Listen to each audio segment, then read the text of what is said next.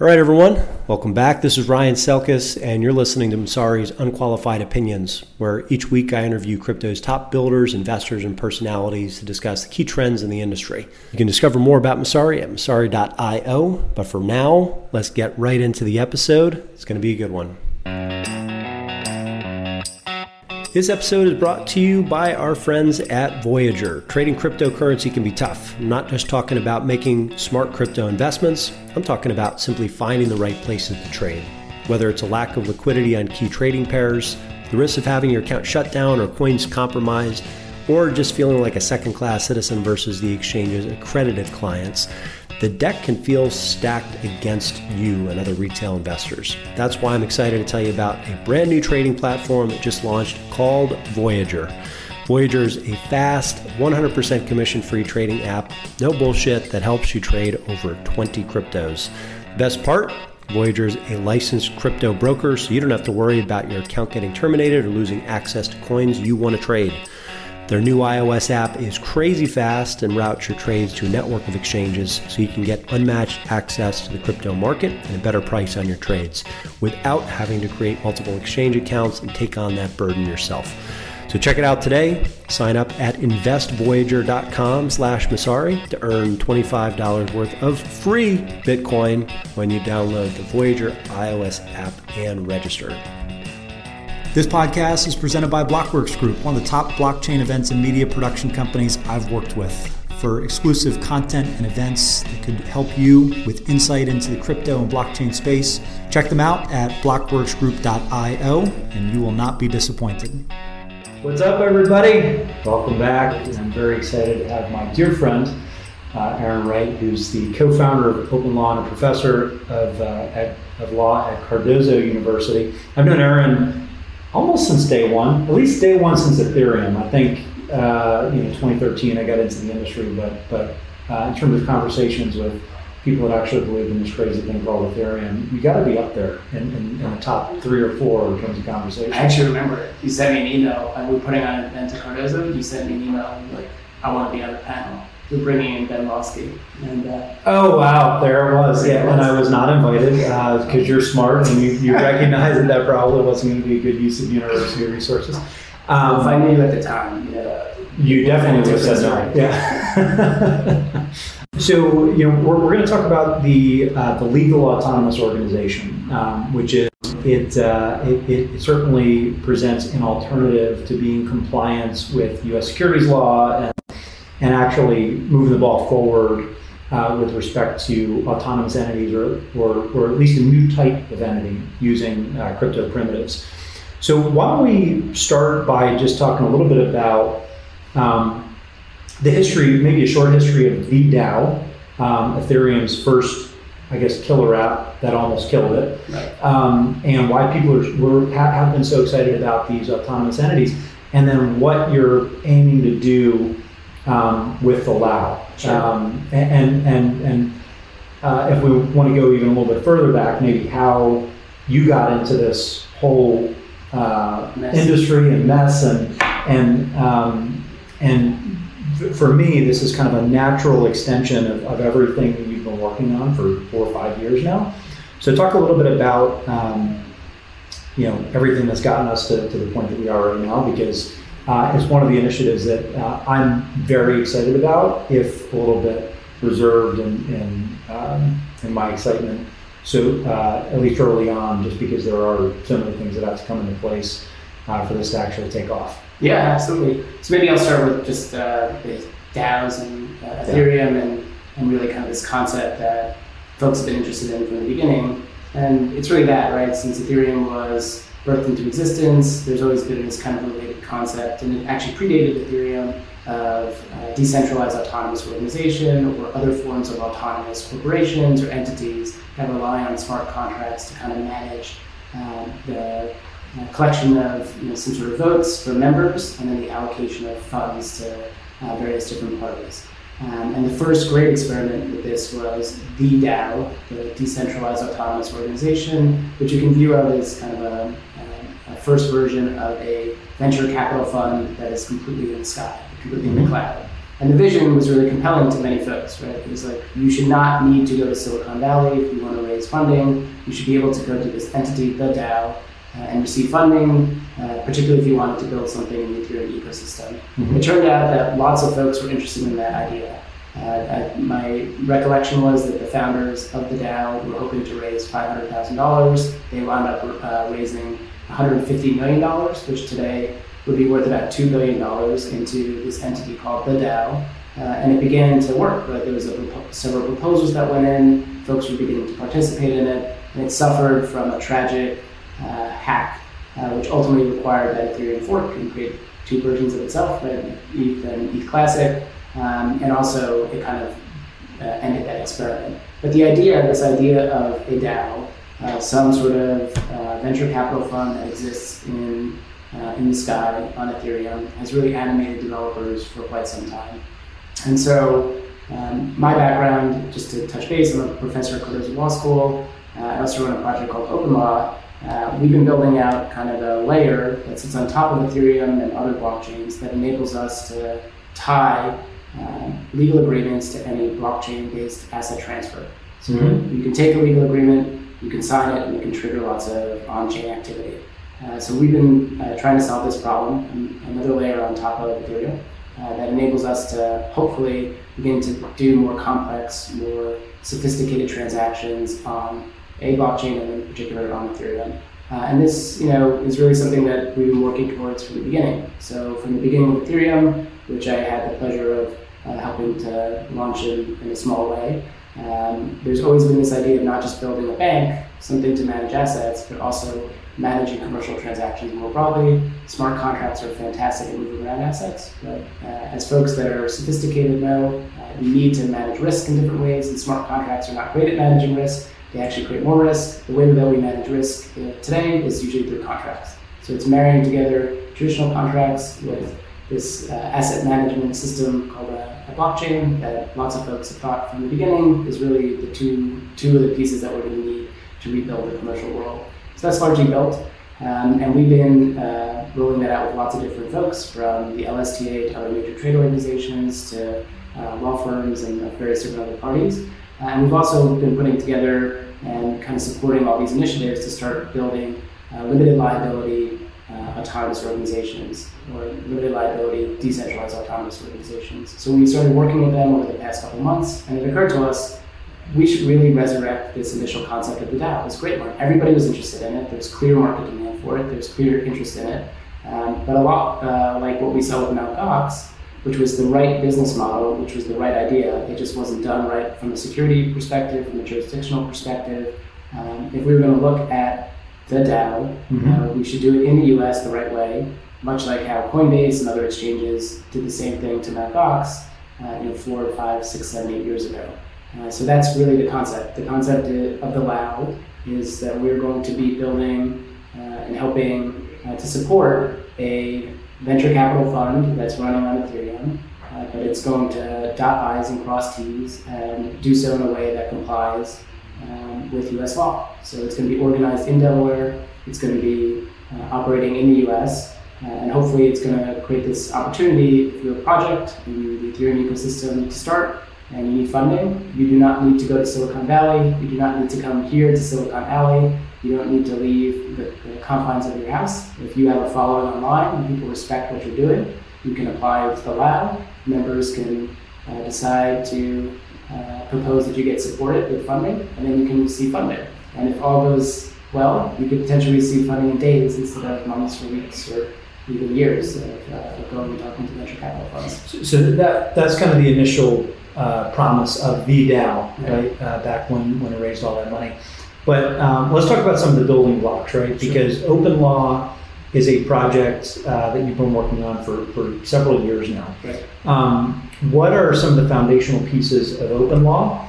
Because we should parallel path this conversation so that it's DAOs on the one hand, but also the legal building blocks that marry wet and dry code. Exactly. Right? People talk about unstoppable contracts and code is law and things like that. And in the real world, that's not true. If for no other reason than these technologies are so immature. So there's a bit of playing catch up with the maturity and the reliability of the tech that's powering these contracts. But then there's also just coding these things in a way that is compliant and would actually be upheld in court, right? Yeah. Forget about whether something is capable of being rolled back. Some of these real world contracts you want to automate, they're still going to exist and they're still going to be adjudicated in the real world. So what are the low-hanging pieces, low-hanging fruit and components that you focused on early on with open law, and Sure. maybe starting from that, this would be like not even a law 101, but just some organization to the mass that is law that could be upgraded via smart contracts. Yeah, sure. Where do you even start? And really, it's a history lesson of cypherpunks, right? So when Nick Szabo came up with this notion of smart contract in the late 1990s, it was amazing, right? The idea was that you could use code to kind of represent the transfer of assets or contracts more broadly. Around the same time, Ian Grigg, who's done quite a bit of work in the space and with digital cash and money beyond that, he came up with a related concept called a Ricardian contract. And the idea is that if you have a legal agreement today, it should be able to be represented in a computer object so that it can be understandable by machines, by computers, by other computing systems, and that should be done in a cryptographically secure way. And at the end of even one of the papers that Ian put together describing this concept, he noted that this is going to be a complement to smart contracts, like the ones described by Nick Szabo. And it's really, I think in many folks' mind, this marriage of these two things, the wet and dry code, that's necessary for us to begin to build robust new commercial systems that are open, or more decentralized, more available, cheaper, and that's really the core concept of what we've been building with open law. So that is the legal building blocks that we've been trying to build. And to do that, we built tools that enable us to take any agreement or any set of agreements, no matter how complex they are, and we can convert them into a data object, a JSON object, and we can also facilitate, once they're signed, the orchestration of any number of smart contract calls. That's the theory. What are in practice, what are some of the easiest to automate legal contracts? Yeah, so we'll give you a couple of examples, some simple and more complex. So on the simple level, we've shown how a basic employment agreement. So let's say you were employing me, Ryan, you would enter into an agreement with me. Very expensive. But maybe you want to explore real-time payment, right? We want to explore not just paying somebody every 2 weeks, but we want to use a smart contract to pay somebody every minute or every hour or every day. Which is one of my favorite applications that has not been built yet. And I still don't fully understand why not. So we've already built it. So you can, using open law, you can take that very basic agreement, an employee offer letter or employment agreement, you can replace and reference smart contracts, and then we can handle the smart contract piece once it's signed. So if you wanted to get paid every minute, or if some of your workers wanted to get paid every minute, that's completely possible today. And all those risks that you worry about as a business owner, IP, whether or not somebody leaves, representations and warranties, those are all covered by the traditional legal agreement. The fun smart contract piece and moving around assets really fast, you also get the benefit of too. And is that all open source as well? Yeah, so open law is an open source protocol. So the way that we create agreements that are data objects is open. The way that we orchestrate transactions is completely open as well. And the nice thing that we're able to do is schedule smart contract calls. So we can do this these recurring type of arrangements. So that's like on the simple end of the spectrum. On the flip side, we've also worked with the LSTA, which is the Loan Syndicated Trading Association. So they handle really, really big loans to build buildings and other large projects. We work with them to automate a very complex revolving credit facility. So if you need to take on a big loan, there's usually an administrative agent that kind of facilitates that. So we took their standard agreements, which are very complex, 70+ page documents, replaced portions of that with smart contract calls, and showed how that's completely feasible in a blockchain world and at a lower cost for an administrator. So those are kind of the more complex types of transactions that we've already been able to handle. We've also done smart derivatives, smart real estate. Really, any use case, it really has a strong legal component to it in order for it to be palatable for folks in the real world that are managing risk and a lot of value. And so that's in part why we had this kind of what we view as a powerful engine to do lots of really fun commercial things. And we started thinking about the DAO space just in general. And we realized that in part, there was a number of issues with the DAO itself that were not just technical, right? There's some legal issues that they ran into, and we figured with our tooling that we'd be able to begin to address it. And as we began to dig in more, we kind of had a eureka moment at some point where we were like, holy, we can actually probably comply with yes. Well, I'm a respectful person. I'm pretty much like, holy moly, we can actually solve a lot of the legal issues that the DAO had. And we also saw that there's a lot of innovation on the smart contract side, and by marrying those two developments together, we realized that we could resurrect this great idea, this great experiment, in hopefully a way that complies with US law. Is that an easy organization to replicate? It seems like anything that's handling investor funds and allocating capital with any expectation of return, that seems loaded in and of itself. Wouldn't it be easier to start with a basic nonprofit? So we've already seen the basic nonprofit start. That's important when we were encouraged by this idea. Mm-hmm. So there's a project in the Ethereum space called Moloch, which is it's not a not-for-profit legally, but it pretty much is a grant-giving organization. Functions. Yeah, it's raised a little over $1 million in Ether, and it's allocated out portions of that Ether to various different projects that are supporting the Ethereum ecosystem. Super cool project. It's got a lot of prominent backers, including Vitalik and Joe Lubin and some other folks. And in many ways, that experiment, the mechanics of it, the way the smart contracts work, they translate really well into this venture model too. Mm-hmm. So we used that as a baseline on the smart contract side and extended it so we can start to do more for-profit ventures. So in many ways, we've already gone past the era where we're going to need to kind of just experiment with this for not-for-profits. Mm-hmm. And using open law, we're able to start taking it kind of to the next level. Are individual investors still restricted by accredited investor laws and what you'd expect from U.S. Regulations around like investor protections? And how do you encode that? Do you have to work with like a third party to do the KYC and accreditation, or is that just self-attestation? So maybe we'll take a step back and kind of talk about the issues with the DAO itself, and then it can make a lot of sense. This episode is brought to you by our friends at Voyager. Trading cryptocurrency can be tough. I'm not just talking about making smart crypto investments. I'm talking about simply finding the right places to trade. Whether it's a lack of liquidity on key trading pairs, the risk of having your account shut down or coins compromised, or just feeling like a second-class citizen versus the exchange's accredited clients, the deck can feel stacked against you and other retail investors. That's why I'm excited to tell you about a brand new trading platform that just launched called Voyager. Voyager is a fast, 100% commission-free trading app, no bullshit, that helps you trade over 20 cryptos. The best part? Voyager is a licensed crypto broker, so you don't have to worry about your account getting terminated or losing access to coins you want to trade.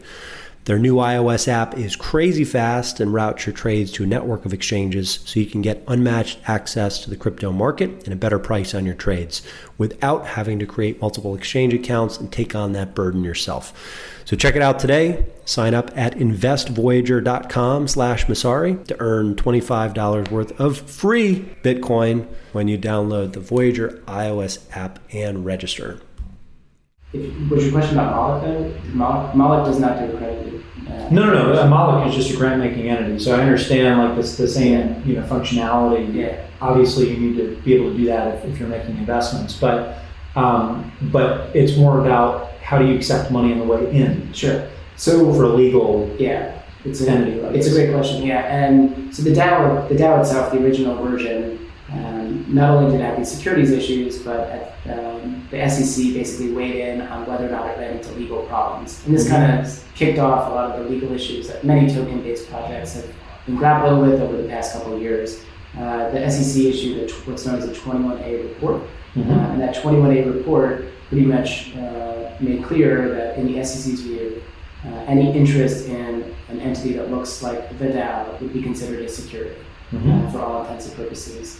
And what that means is if it's a security in the US, that only folks that are accredited investors, which is a real fancy legal term to effectively mean a rich person. To screw retail investors. Yeah, well, that's fair too.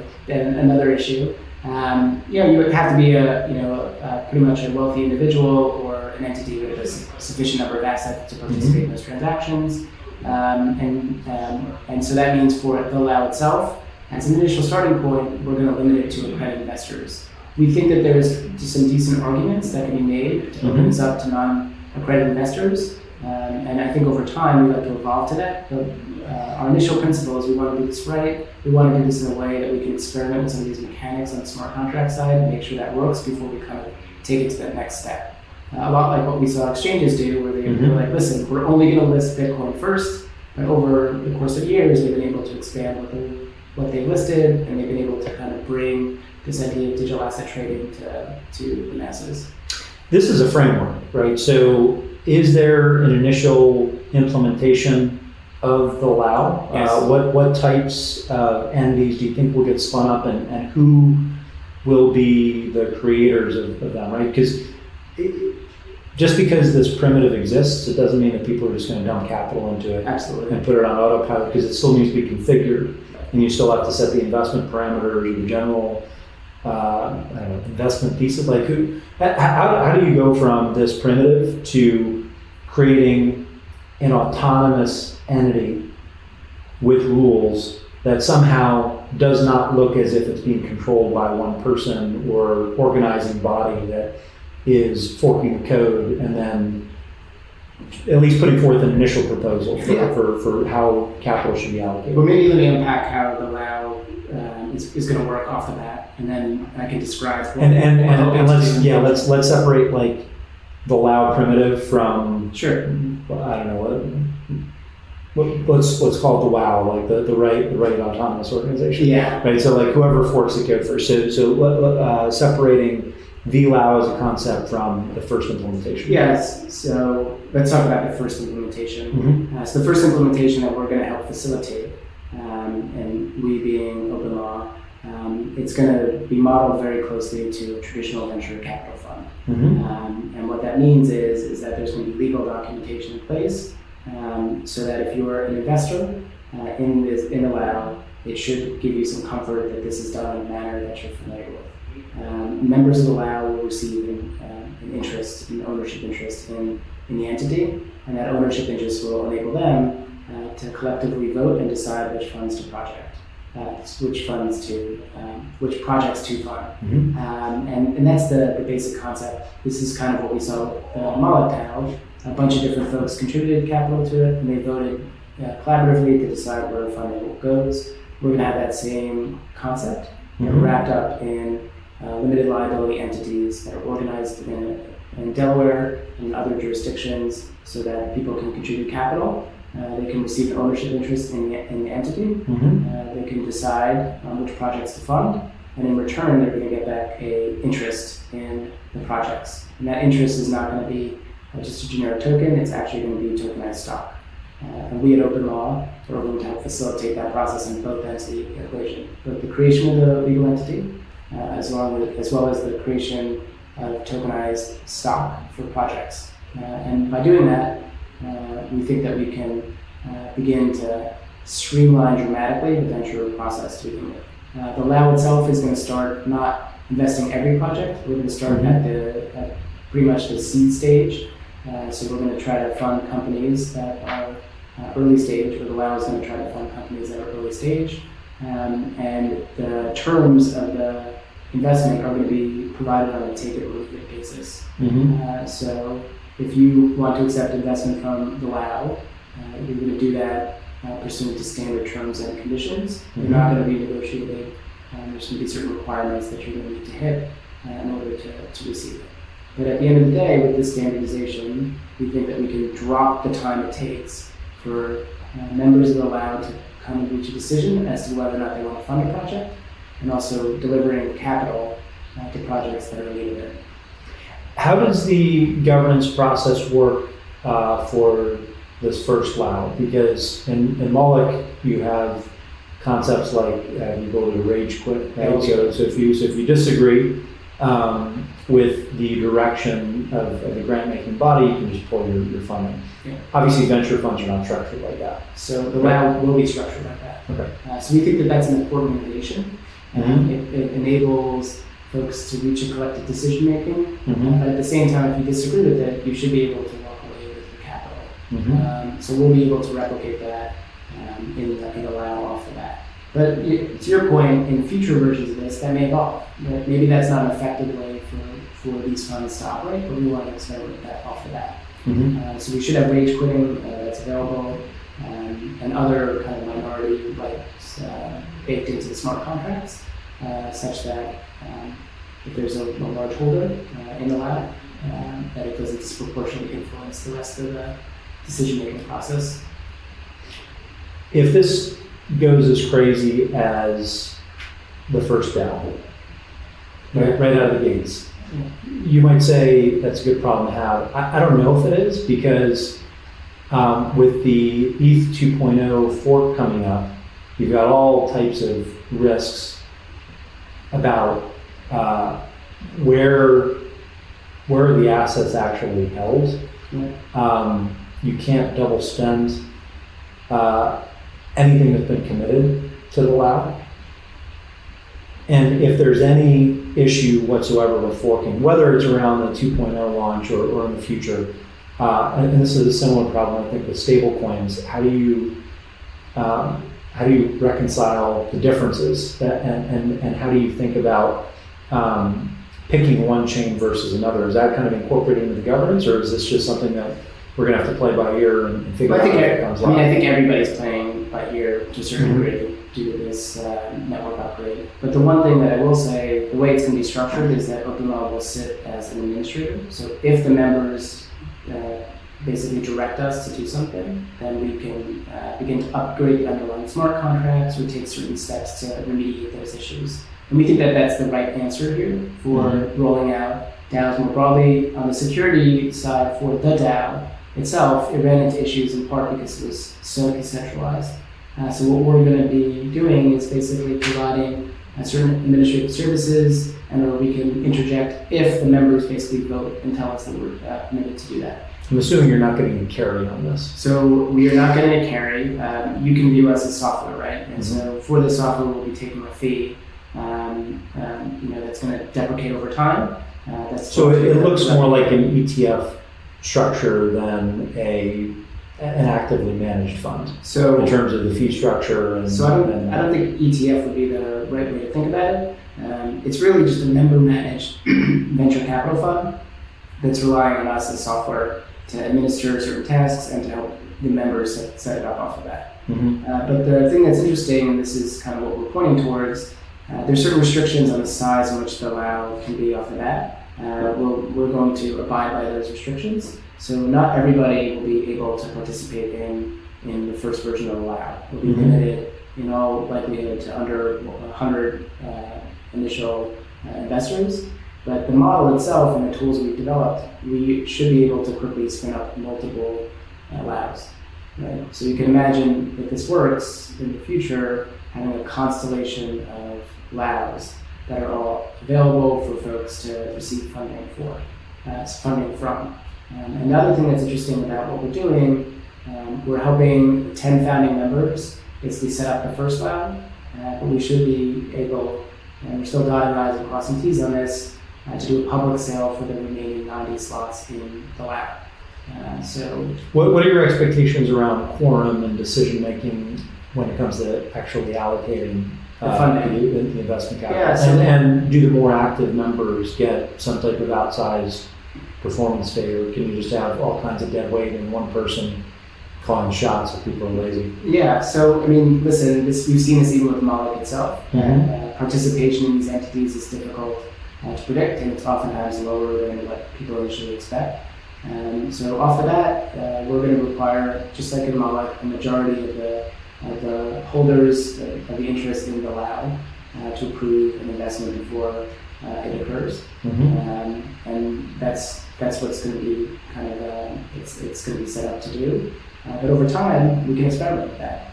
We can experiment with delegation, so folks can begin to delegate their votes to more active members. Even the right to vote could be tied to separate agreements that enable folks to earn profit off of this. Right? So you can imagine different scenarios where folks that are more active can get compensated more. Third parties could potentially provide advice on what to do and receive payment, or a portion of whatever profits made. Lots of different things can be explored. I don't know if that all makes sense for you legally. Those are things we have to be very careful about, but we at least have a playground to begin to experiment with these ideas. And that's kind of the whole point, right? We want a place where we can explore using smart contracts to manage some of the internal affairs of organizations. We want it to be for-profit, not just grant giving or people giving away money at a loss. If we really want to push this forward. And I think at the same time, we want projects to actually have a reason to have a security token, and that's something that's going to be important here too. So if you're a project, you're going to set up digitally native, we're going to help you do that, provide you tools to do that. So that means from the beginning, we can have plenty of wonderful projects in the Ethereum ecosystem and hopefully other ecosystems that have tokenized stock from day one. And we think that that's important as this ecosystem matures. It gives people an actual reason to use security tokens and not just kind of a forced one. And I think we're seeing another my email, just a tremendous amount of things. For the structure in particular? I think that there's a number of details that have to be worked through, but we've spoken to a number of different folks about this, both on the investor side, on the project side, and also on the law firm side. And I think that this is something that's we should be able to launch. We're excited to launch, and we think it's really a nice way to kind of capture that energy of what was available with the DAO itself, but to do so in the right way. And I think if we could do this, all of those fantastic projects in the space, hopefully the good ones, can receive funding really fast. They can be set up on Ethereum basically from day one, and we can begin to start really powering this ecosystem forward at an even faster clip. So if you have a great project, you know that you'll have a source of funding to receive funding from without having the need to go convince a venture capitalist, it's Silicon Valley or New York or some other major urban center. We saw this with Bitcoin. You remember this. There were so many great Bitcoin projects in 2011, 2012, 2013 that couldn't get funded. Even though everybody knew in the space that it was going to be a big deal. And you could say the same thing about early projects too. So I think it's really great if we can begin to pool these assets and begin to reward people for doing great work on these protocols. Well, it'll be fascinating to see how it unfolds. When is the first close or targeted fund? So we haven't set those dates yet. I'll make sure to keep you apprised of that. But it's moving very fast. Both at the technical side, we're largely done with what's needed to operate this. And then dotting I's and crossing T's, and hopefully we can make some announcements related to that shortly. At DEF CON, where everybody's going to be making announcements.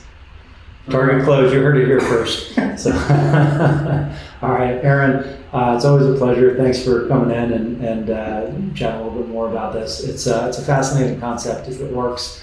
Even in a very basic form, I think it's a very promising framework. So if it works, it inverts the ICO market. It does, and that alone would be exciting. There's so many kind of secondary, tertiary benefits to something like this that you can think about. Almost a prediction market of sorts for what true private market valuations are at scale, right? If you unpack some of the components, ultimately, as this gets easier for non-accredited investors to participate, it removes that structural disadvantage that retail investors have in getting access to early opportunities, potentially. And the funds themselves have tokenized assets. So the stuff that we've seen before, if you're trying to begin to value those interests, we can begin to explore what we can do there. What we can do there too. Where can people learn more? They can go to the DAO, the lao.io, lao.io, or they can check out our OpenLaw's Twitter feed, the Lao official's Twitter feed, or they can shoot me a note. Excellent. Aaron, thanks again. Thanks, Ron. We'll be in touch soon. And until next time, thank you everyone for joining in. We'll see you tomorrow for another epic interview as I'm getting back on track with all of these episodes and releasing them on iTunes and Spotify with the Brockwood Group folks. Until next time, peace. That's a wrap. Thanks for listening. New episodes of Unqualified Opinions go live weekdays at noon Eastern Time. You can follow me in the meantime on Twitter at 2BitIdiot if you want to continue the conversation or troll me. Otherwise, I'll see you next week.